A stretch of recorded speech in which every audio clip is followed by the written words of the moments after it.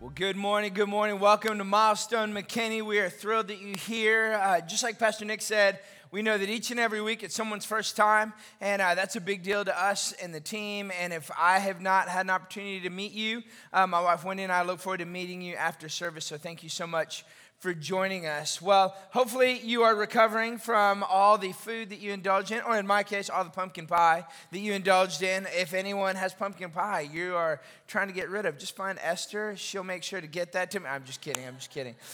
We are so thrilled about this fall season. It was an amazing time. We celebrated 20-year anniversary. We worshiped together. We celebrated together. We gave together in our miracle offering. Many of you gave towards that. If you'd still like to be a part of the miracle offering, you can do so. You can find more information about that online. We had an amazing time preparing for coming into this season, and now I'm still wrapping my brain around what Pastor Nick just said. Christmas is 4 weeks away. I'm just like, wow, okay. So you already knew. You were counting down. You're dialed in. You have the ticker on your phone. You have it in your house. You're ready to go. And it's crazy to think that it's almost here. And we're wrapping up today a little two-part series that I'm doing called Thankful. What does it look like to experience God's presence in our life in a consistent, ongoing basis? We can do that. And just by looking last week, we talked about the premise and this connection really to living a grateful life, that it really connects to something that we don't always think of, and it's worship. That a more thankful life leads to a more worshipful life, and a more worshipful life leads to a more thankful life. Now, I know what you may be saying. You're like, Pastor Chris, you talking about worship, the thing we just did? The music part of the service? The raising the hands and the clapping and the singing? Yes, all of it. But even much more than that. We talked last week that there's this connection. The writer of Hebrews 12.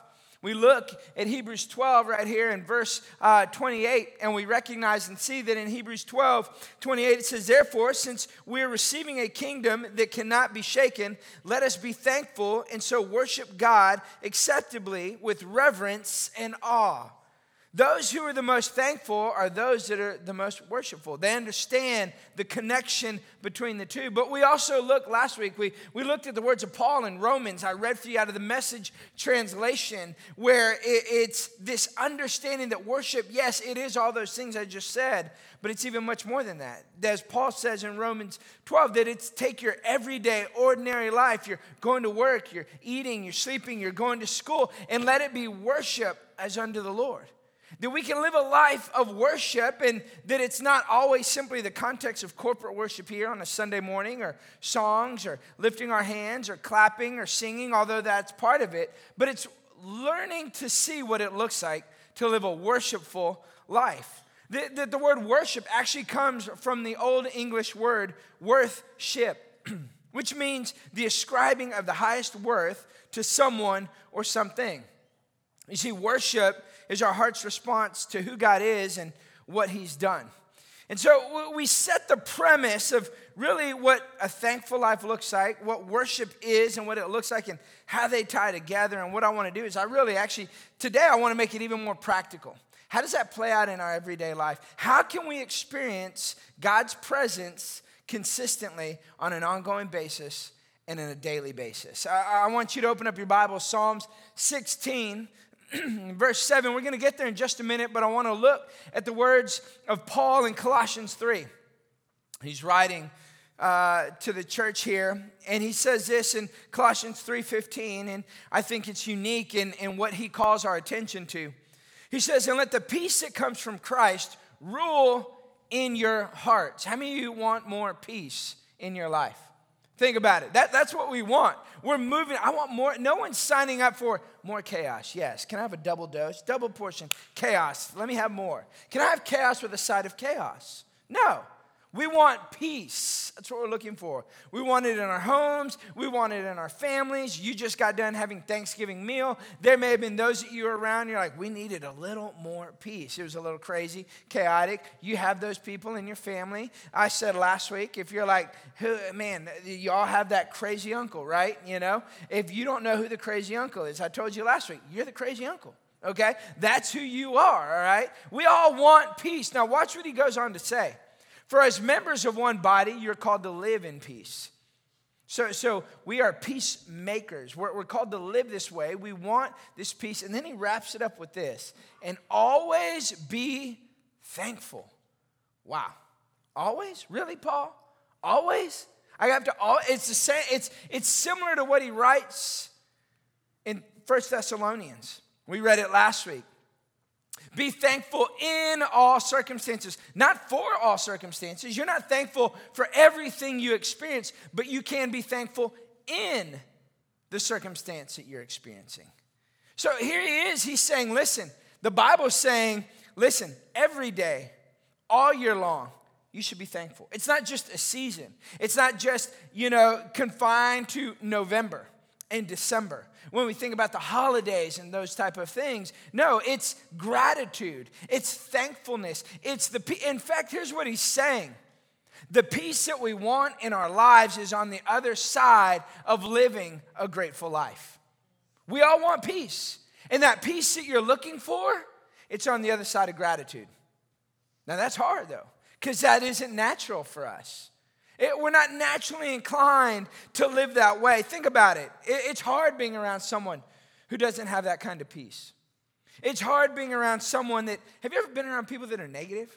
You know what I'm talking about? Like just always negative. It's like everything glass half empty. It's going to be terrible. The bird is overcooked. The turkey's not done. The stuffing's not ready. Whatever it is. It's always negative.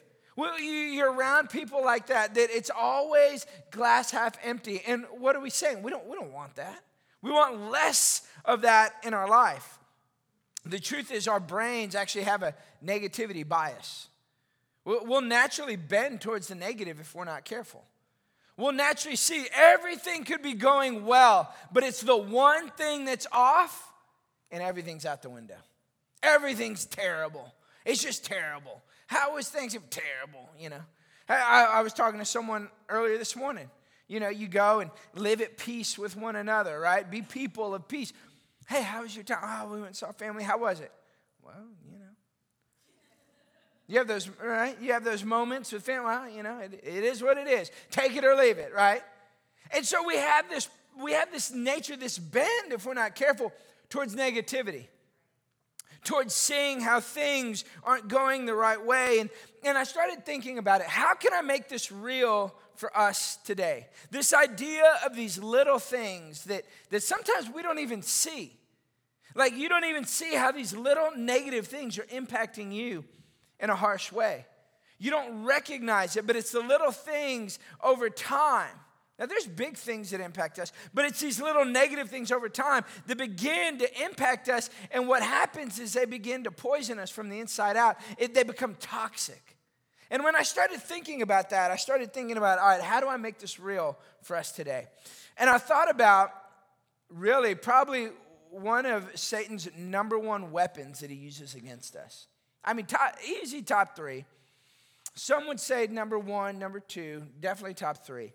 And I'm thinking, okay, how do I help translate these little things, these nagging things that just, over time, they stack up and they become toxic. And I thought about this number one weapon of the enemy, the mosquito. It's terrible. I mean, it's terrible. Think about the mosquito. I mean, nobody likes them. I'm like, God, really? We got to talk about it. There's a lot we'll talk about when I see you, when I get to heaven. But mosquito, we got to have a dialogue about this. Now, everything in Texas is bigger, okay? But I did live in Lafayette, Louisiana for 13 years. I will say they got us on that. The mosquitoes in Louisiana, the state bird of Louisiana is not the pelican. It's the mosquito, okay? Those things will full on carry you off. They will eat your blood. I mean, they're vampires, all right? I don't know, they're just going to suck your blood. And it's like, I don't know, for me, I don't know about you, but mosquitoes, they're like, if I get bit, it's like I get big old whelps, like someone see me, I'm like, are you okay? Do you have the mumps? What's going on? I don't know. I mean, I don't know what it is. I like to think I got sweet blood. You know what I mean? It's like, I don't know. I don't know if it's my makeup, whatever it is. I could be somewhere with Wendy. Those mosquitoes aren't going to touch her. They're going to come and they're going to devour me. It's not long before they're all over me. No, think about this. Seriously. You think about like ferocious animals that just hurt, kill, maim people. Tigers. lions, wolves. Did you know those animals only kill about 10 people a year? Mosquitoes kill 75,000 people a year. Now, I know they're transmitting disease and things like that, okay? But still, I mean, you got to see the magnitude of these mosquitoes. Now, I know what you're saying. Pastor Chris, help me translate. Here's the thing. What I want us to see is the same way we could be in an environment, mosquitoes all around. You're like, I got to get out of here. It's the same way we can be in a situation in life and we don't realize all these consistent, nagging little things that begin to stack up, and over time, they become toxic. They impact our life. They pull us away from God's presence in our life. Think about it. When was the last time you felt discouraged? When was the last time you felt disappointed, frustrated, angry, upset? All these things that we experience in life, and what happens is this: we always don't approach these things really well. We don't navigate them well in life. See, because what we naturally do is we just see the big thing, the tragic thing that we experience, and we think, well, that's really bad, and so I need to know how to navigate that. We don't realize that over time, all these little things that begin to impact us, they overwhelm us. And they begin to pull us away from actually experiencing God's presence in our life. I want us to look at the book of Psalms. We're going to look at Psalm 16. And as we look at Psalm 16, I want to give a little context here. The word psalm actually means song. David's writing, he's looking for refuge. He's looking for safety. He's looking for a safe place. And much of what's written when David writes in the book of Psalms, he's experiencing something challenging and negative. Sometimes it was significant, like running for his life, and sometimes it was just the challenges of everyday life. But whatever it was, he's writing, and I want you to understand that what's happening here is he's looking, and he gives us a context. In fact, Psalms gives us a framework of how to navigate these things that we experience in life. Again, you think about the word psalm, it means song. It is connected to worship, living a thankful life and a worshipful life, singing and declaring God's goodness and his faithfulness. And I know what you're thinking. Many times you're thinking, man, can we just get to the message?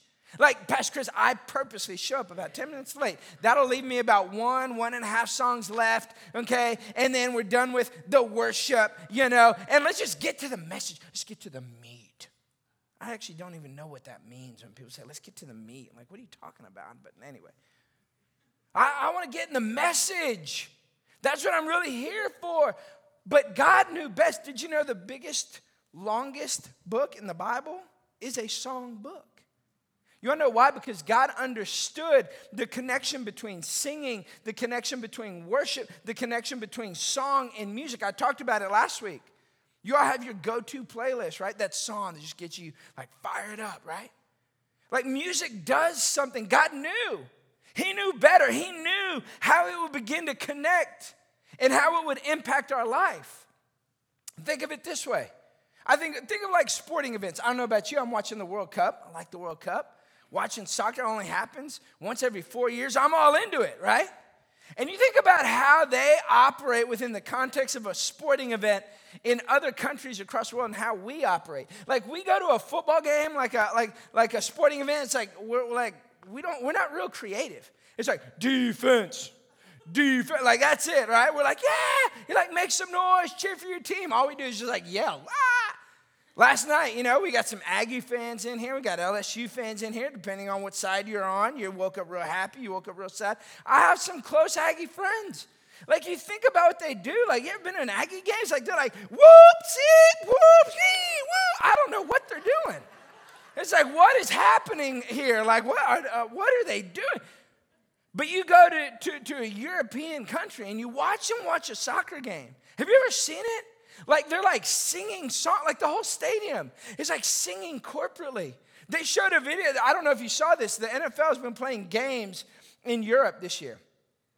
They played, I can't remember who it was, they were playing in Germany. They had the stadium, they showed the video, go look it up.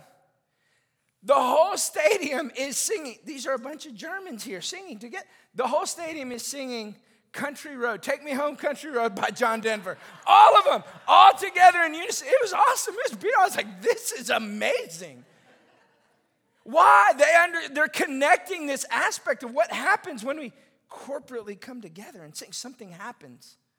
It's not just random yelling and shouting and periodic chants for defense.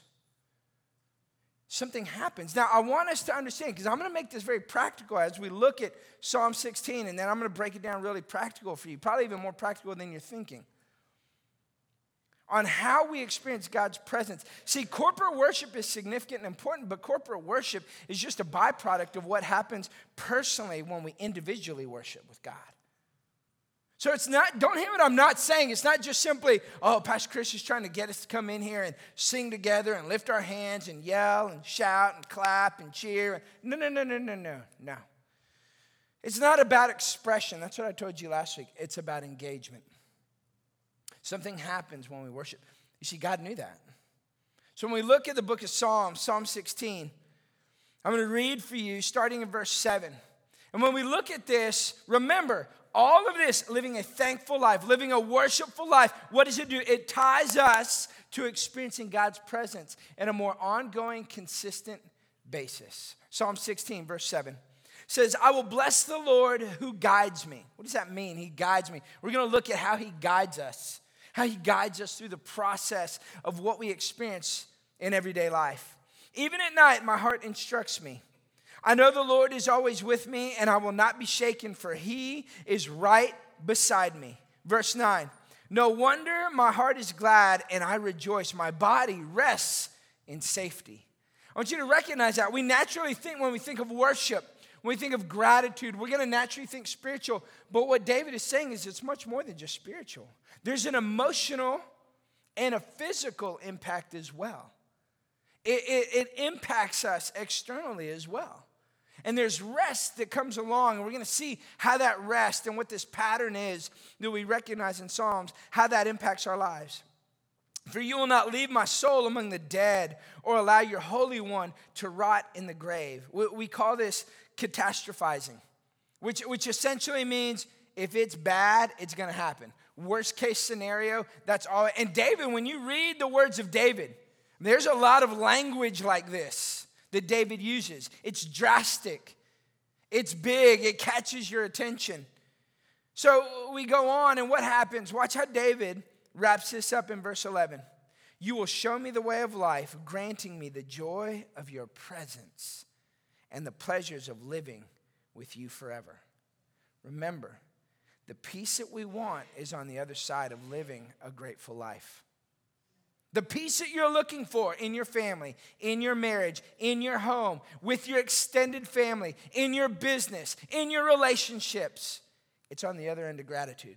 The joy that we want to experience in life, it's in his presence. I think we would normally say, we'd probably wake up going, I want more peace. I want to be more thankful. I want to have more joy in my life. How do I get there? What does that look like? What do I do? You see, there's a better way. What David is saying is there's a way to elevate above the anxiety, the frustration, the angst, all the things that, not always big, the little things that stack up over time, that impact us, the negativity, the bias towards negativity. All of these things that begin to overwhelm, and what happens is they begin to pull us away from engaging in God's presence. You see, I want us to recognize this. We're created to live in God's presence and experience it every day. But why don't we? There's things that hinder us from doing that. And when we do, though, we have to recognize that it's his presence that brings health to every aspect of our lives. I don't know what's going on in your life right now. I don't know what the rest of 2022 is going to look like for you. But I do know this. If I was to ask every single one of you, each of us would want more peace, more joy, and more of his presence in our life. I think about times in my life. Think about transition. Many of you are in transition's hard. It was about this time, about 6 years ago, that we were transitioning from Lafayette, Louisiana, where we had been for 13 years, and moving back to the great nation of Texas. And it was awesome, and we were excited. But can I tell you, there is always pain that's coupled with transition. Pain is always a part, even if it's a good thing. You got a promotion, and the promotion that you got now moved you from the people you used to work with, now maybe you're their boss. It's challenging and painful. Maybe the people that you had familiar relationships with, now it's different. There was an addition to the family and you're excited. Children are a gift and a blessing from God, but you are in this extended period of sleep deprivation and you don't know what to do with your life. It's hard. Maybe you just recently had a loss and a loved one that was once there previously is no longer there. Transition is hard. I can think about moments in my life when there was transition that we experienced. And oftentimes people, well, you're a pastor. Pastor Chris, you're a pastor. So it's like, you just live in God's presence. No, I don't. Unless I choose to engage in being in God's presence. It's not a title. It's not a certain methodology. It's not just for a certain group of super Christians that have it all figured out. It's a desire that whether I feel his presence or not, whether I hear his voice or not, I'm going to engage in being in his presence. What does that even mean? In his presence. It simply means close to God. I want to be close to God. Now, I know what you're thinking. You're thinking, okay, all right. Pastor Chris is going to talk to us about it. He said he's going to make it real practical. Well, I need to read my Bible more. I need to pray more. I'm going to get, tomorrow morning, all right, I'm going to get a candle, a little lamp, some worship music, got my coffee, my Jesus Calling book. I'm ready. I'm in his presence. He said, lift your hands. Okay, I'm going to lift my hands. No, that may be part of it. But it's even more than that. I'm telling you, I am going to make it even more practical for you in how you can experience his presence and live a more thankful and worshipful life than I think you even realize, because it can happen. But we have to engage with him in a way that perhaps we haven't before. So how do we do this? How do we experience God's presence consistently and every day? First is this: we have to stay open and engaged with him. Engaged. Right? We're not naturally good at this because here's what we do. We put God in a box. We have boxes where God resides. God resides in a small group. That's Sunday morning. My devotion time in the morning. That's where God, but he's not in the boardroom. He's not at work. He's not in the classroom or at school. We don't even realize that we unintentionally compartmentalize God. And we fail to realize that we can engage with him on an ongoing, regular basis, yet we miss it because we compartmentalize. It's never intentional, but it happens. It happens. And what happens is then we become closed off. How does that happen? What keeps us closed and distant from his presence? Well, first is this: distractions. What's distracting you? We are overscheduled and overstimulated. And I'm going to be honest, for all of us who are raising teens and young adults, you want to talk about overstimulated? Device all the time in their face. In all sorts of ways. I need a phone, I need a laptop, I need a tablet, I need a Nintendo Switch, I need this, I need that, or blah, blah, blah. It's like I need it all the way overstimulated. And the truth is, Mom and Dad, we may not have all those things, but we have a little phone, and we were just guilty. You can be overstimulated and overscheduled and unintentionally. Now you're distracted from the main thing. Why? Because we're trying to figure out, how do we get there? How do we navigate all the things? How do we multitask? I've shared with you before. Multitasking just simply means multi-distracted. When you look in leadership circles and when you look at project management, you'll see this task management or task switching and context switching. It's a tool and a resource that people will use often, and it may work with tasks, but after a while what ends up happening is it causes you to be fractured and distracted, never fully engaged in recognizing you can experience God's presence even in the busyness of what you're walking through. We're busy. You ever been there before? Hey, how's it going? It's good. Busy, but good. We all say it. We all do it. Overscheduled, overstimulated. And what happens is this: when we feel that way and we need to make out and carve out some room to get all these things done, it never fails. The first thing to go is intentional time to engage in God's presence. I got to get stuff done. Got to get stuff done. Got to get stuff done. Why? Because, this is my work box. This is my school box. This is my setting aside time to get ready for a vacation box. God box is over here. No. You can experience his presence all day, every day.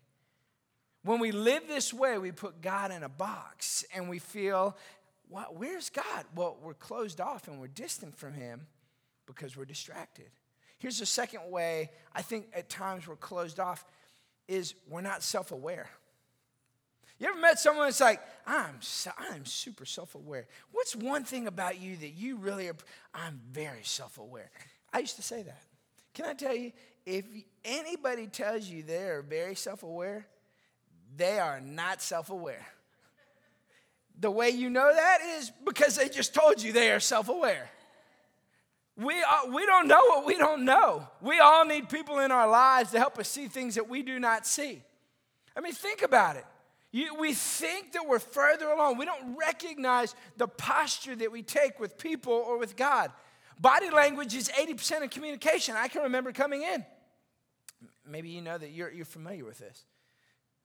The angry resting face. Some of you have that. I see you every Sunday morning. You're looking at it. I'm like, do you like what I'm saying? Do you even like me? I don't know. Are you mad at me? What's wrong?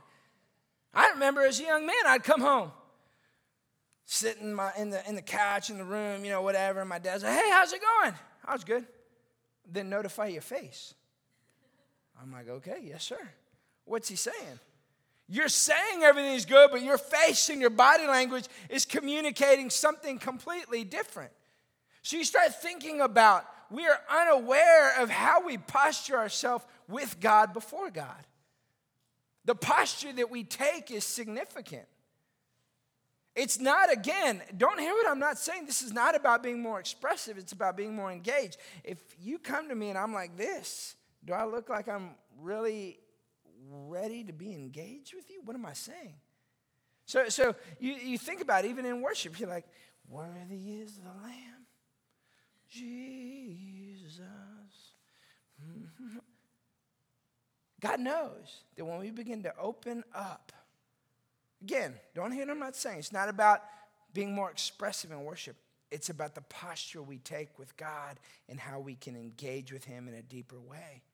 I found something new this week, just thinking about body language and engagement, posture. Have you ever heard of this? It's called the kindly brontosaurus. This is a thing. I'm about to help you. You don't even know how much I'm going to. If any of you fly, you ever been at the ticket counter at an airline and something goes wrong and you're like, you got to get me on this flight, right? I kid you not, there's research going back to the early 90s. The kindly brontosaurus, there's diagrams. Just look this up. It means you lean in and you put your hands together like this and you just make eye contact with people and you go, I really need you to help. They said, if you do the kindly brontosaurus, you'll get whatever you want. I don't know how it works. I'm going to try it next time. Next time you're at the ticket counter at airline, do the kindly brontosaurus. You'll get what you want. See, my problem is I don't do the kindly brontosaurus. I do the angry T-Rex. I can't believe you're doing that. What are you doing? Get me on this flight. I got to get home. That's right. And some of you do that too. You get them T-Rex arms. You're all angry and upset. You're communicating something. What happens is we have to engage with him on an ongoing, regular basis.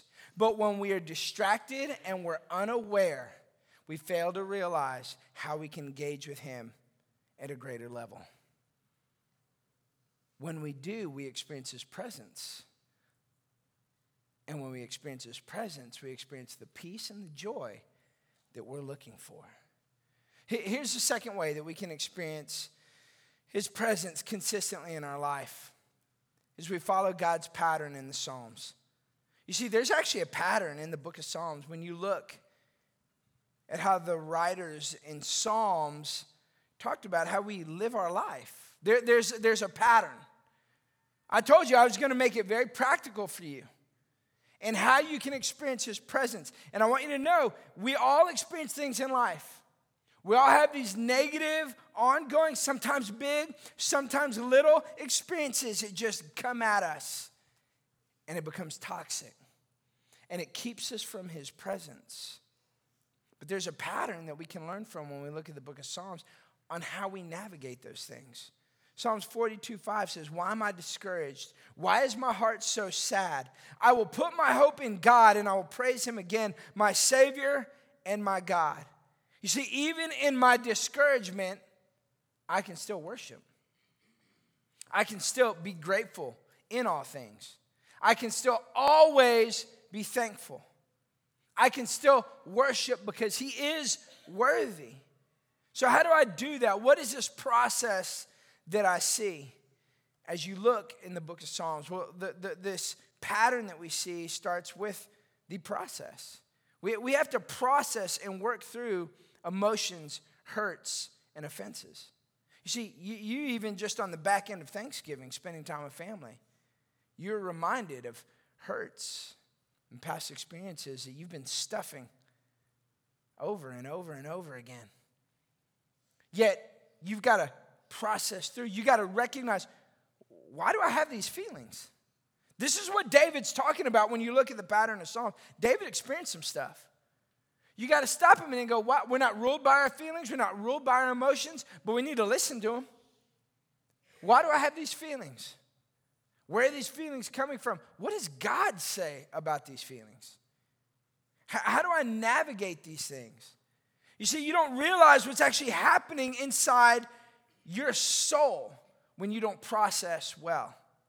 When you don't go to God and you don't realize how it's impacting you experiencing his presence.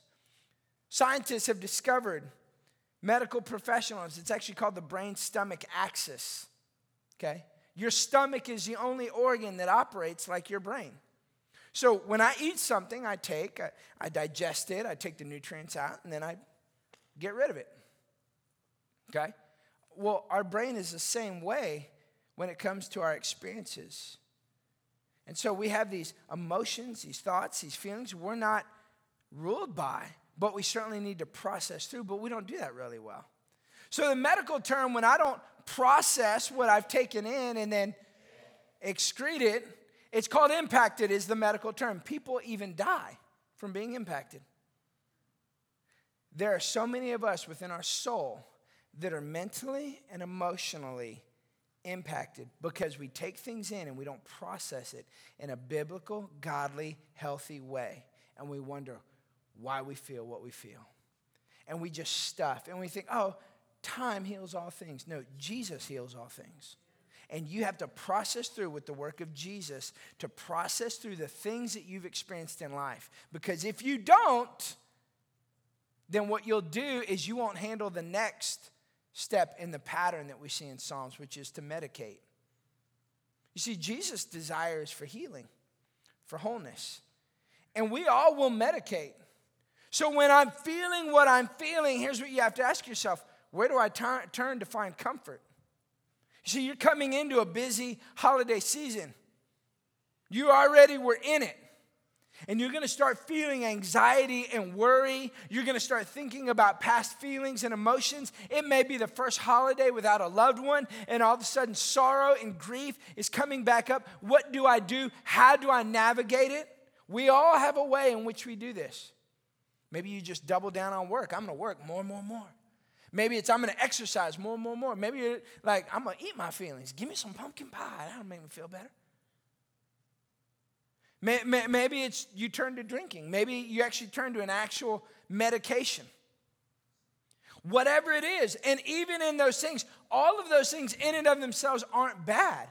But when we take anything that may not be bad and we look to that to be our source of comfort other than Jesus, then it only makes things worse. There's a pattern that we see. You see, there's these things we experience in life, and either we're going to process them properly so that we can medicate properly. We can actually go to the one who can actually help us and bring healing and wholeness, or we make things worse and we compound the situation. Because then the pattern ends with this, refreshing. Where are you going to be refreshed? How are you restored within your soul? Rest is not a condition of your schedule or a location because you're on vacation, because you go away, because you take trips. That's all well and good. Nothing wrong with all those things. But you got to look and go, what am I doing to rest and renew my strength? Think of that vacation you spent all the money and time on to get there, only to get home to be more tired and disappointed because it didn't deliver what you were actually looking for. We all do it. We all do our best to do it. But there's a biblical pattern for rest and refreshing. You see, when you look at God's pattern, rest, Sabbath, sleep, give, generosity, those are the things that bring refreshing. The truth is, for me, this is really probably the first place I'll get off. I'll get off track here. Because what will happen is when I get busy, I'll just push even harder. I'm just going to go even harder. I'm going to do even more. I'm going to go. Because I gotta work the extra hours because I got to be able to make some money to be able to get all those Christmas gifts. I'm going to work the extra hours because I got to be able to meet those bills or make that payment or do these things or whatever. And all of a sudden, what happened? Again, distracted. I have all these things pulling. I'm overscheduled and overstimulated, and it's pulling me away. I'm not refreshing in a biblical way. I'm not medicating in a healthy way because I'm not processing what's actually going on and what I'm experiencing. Why is this so important? See, because this is where we live. Because when I say, do you want to experience God's presence? Well, yeah, I do. But how? How come? The normal thought is I read more, I pray more, and that'll do it. Yes, read more. We probably all should read the Bible more. Yes, pray more. We probably all should. Paul said, pray without ceasing. But this is actually practically how you're going to get that going. Because we all want to read our Bible more, we all want to pray more, but yet we don't do it. Why? Because we don't process what we're experiencing well. We find something else other than God's presence to medicate, and we don't live refreshed because we're overscheduled and overstimulated. If we will begin to evaluate this and we'll follow the biblical pattern found in His Word, what begins to happen is we'll experience God's presence on a daily basis. God's desire for us is healing and wholeness. I'm reminded as I'm about to pray for you here in just a minute of a story, 10 lepers, or Jesus comes across these 10 lepers in Luke 17. And they ask Jesus, they actually just call him by name. And Jesus tells them, go to the synagogue, go and see the priests. I'm paraphrasing here. And the Bible says that as they went, they were healed. They were healed. And when they recognized their healing and people saw they had been healed, here's what happened. One of them came back to Jesus. And Jesus said, were there not 10 of you? He said, go. Your faith has made you whole. You see, all 10 were healed, but only one experienced wholeness. Experiencing God's presence, engaging with Him at a level of gratitude. How can you make more room, not just in this busy season, because if I'm to be thankful always, it's not just for November and December. It's not just for monumental birthdays and, milestone, pivotal moments in life. It's always, in all things. Because when I am, I'm more worshipful. And I begin to experience His presence in an ongoing, consistent basis. Not just because of the environment I'm in, not just because of the right music or lights, but because I engage with Him and I minimize distractions. Because I begin to process, and medicate, and refresh in a biblical and healthy way.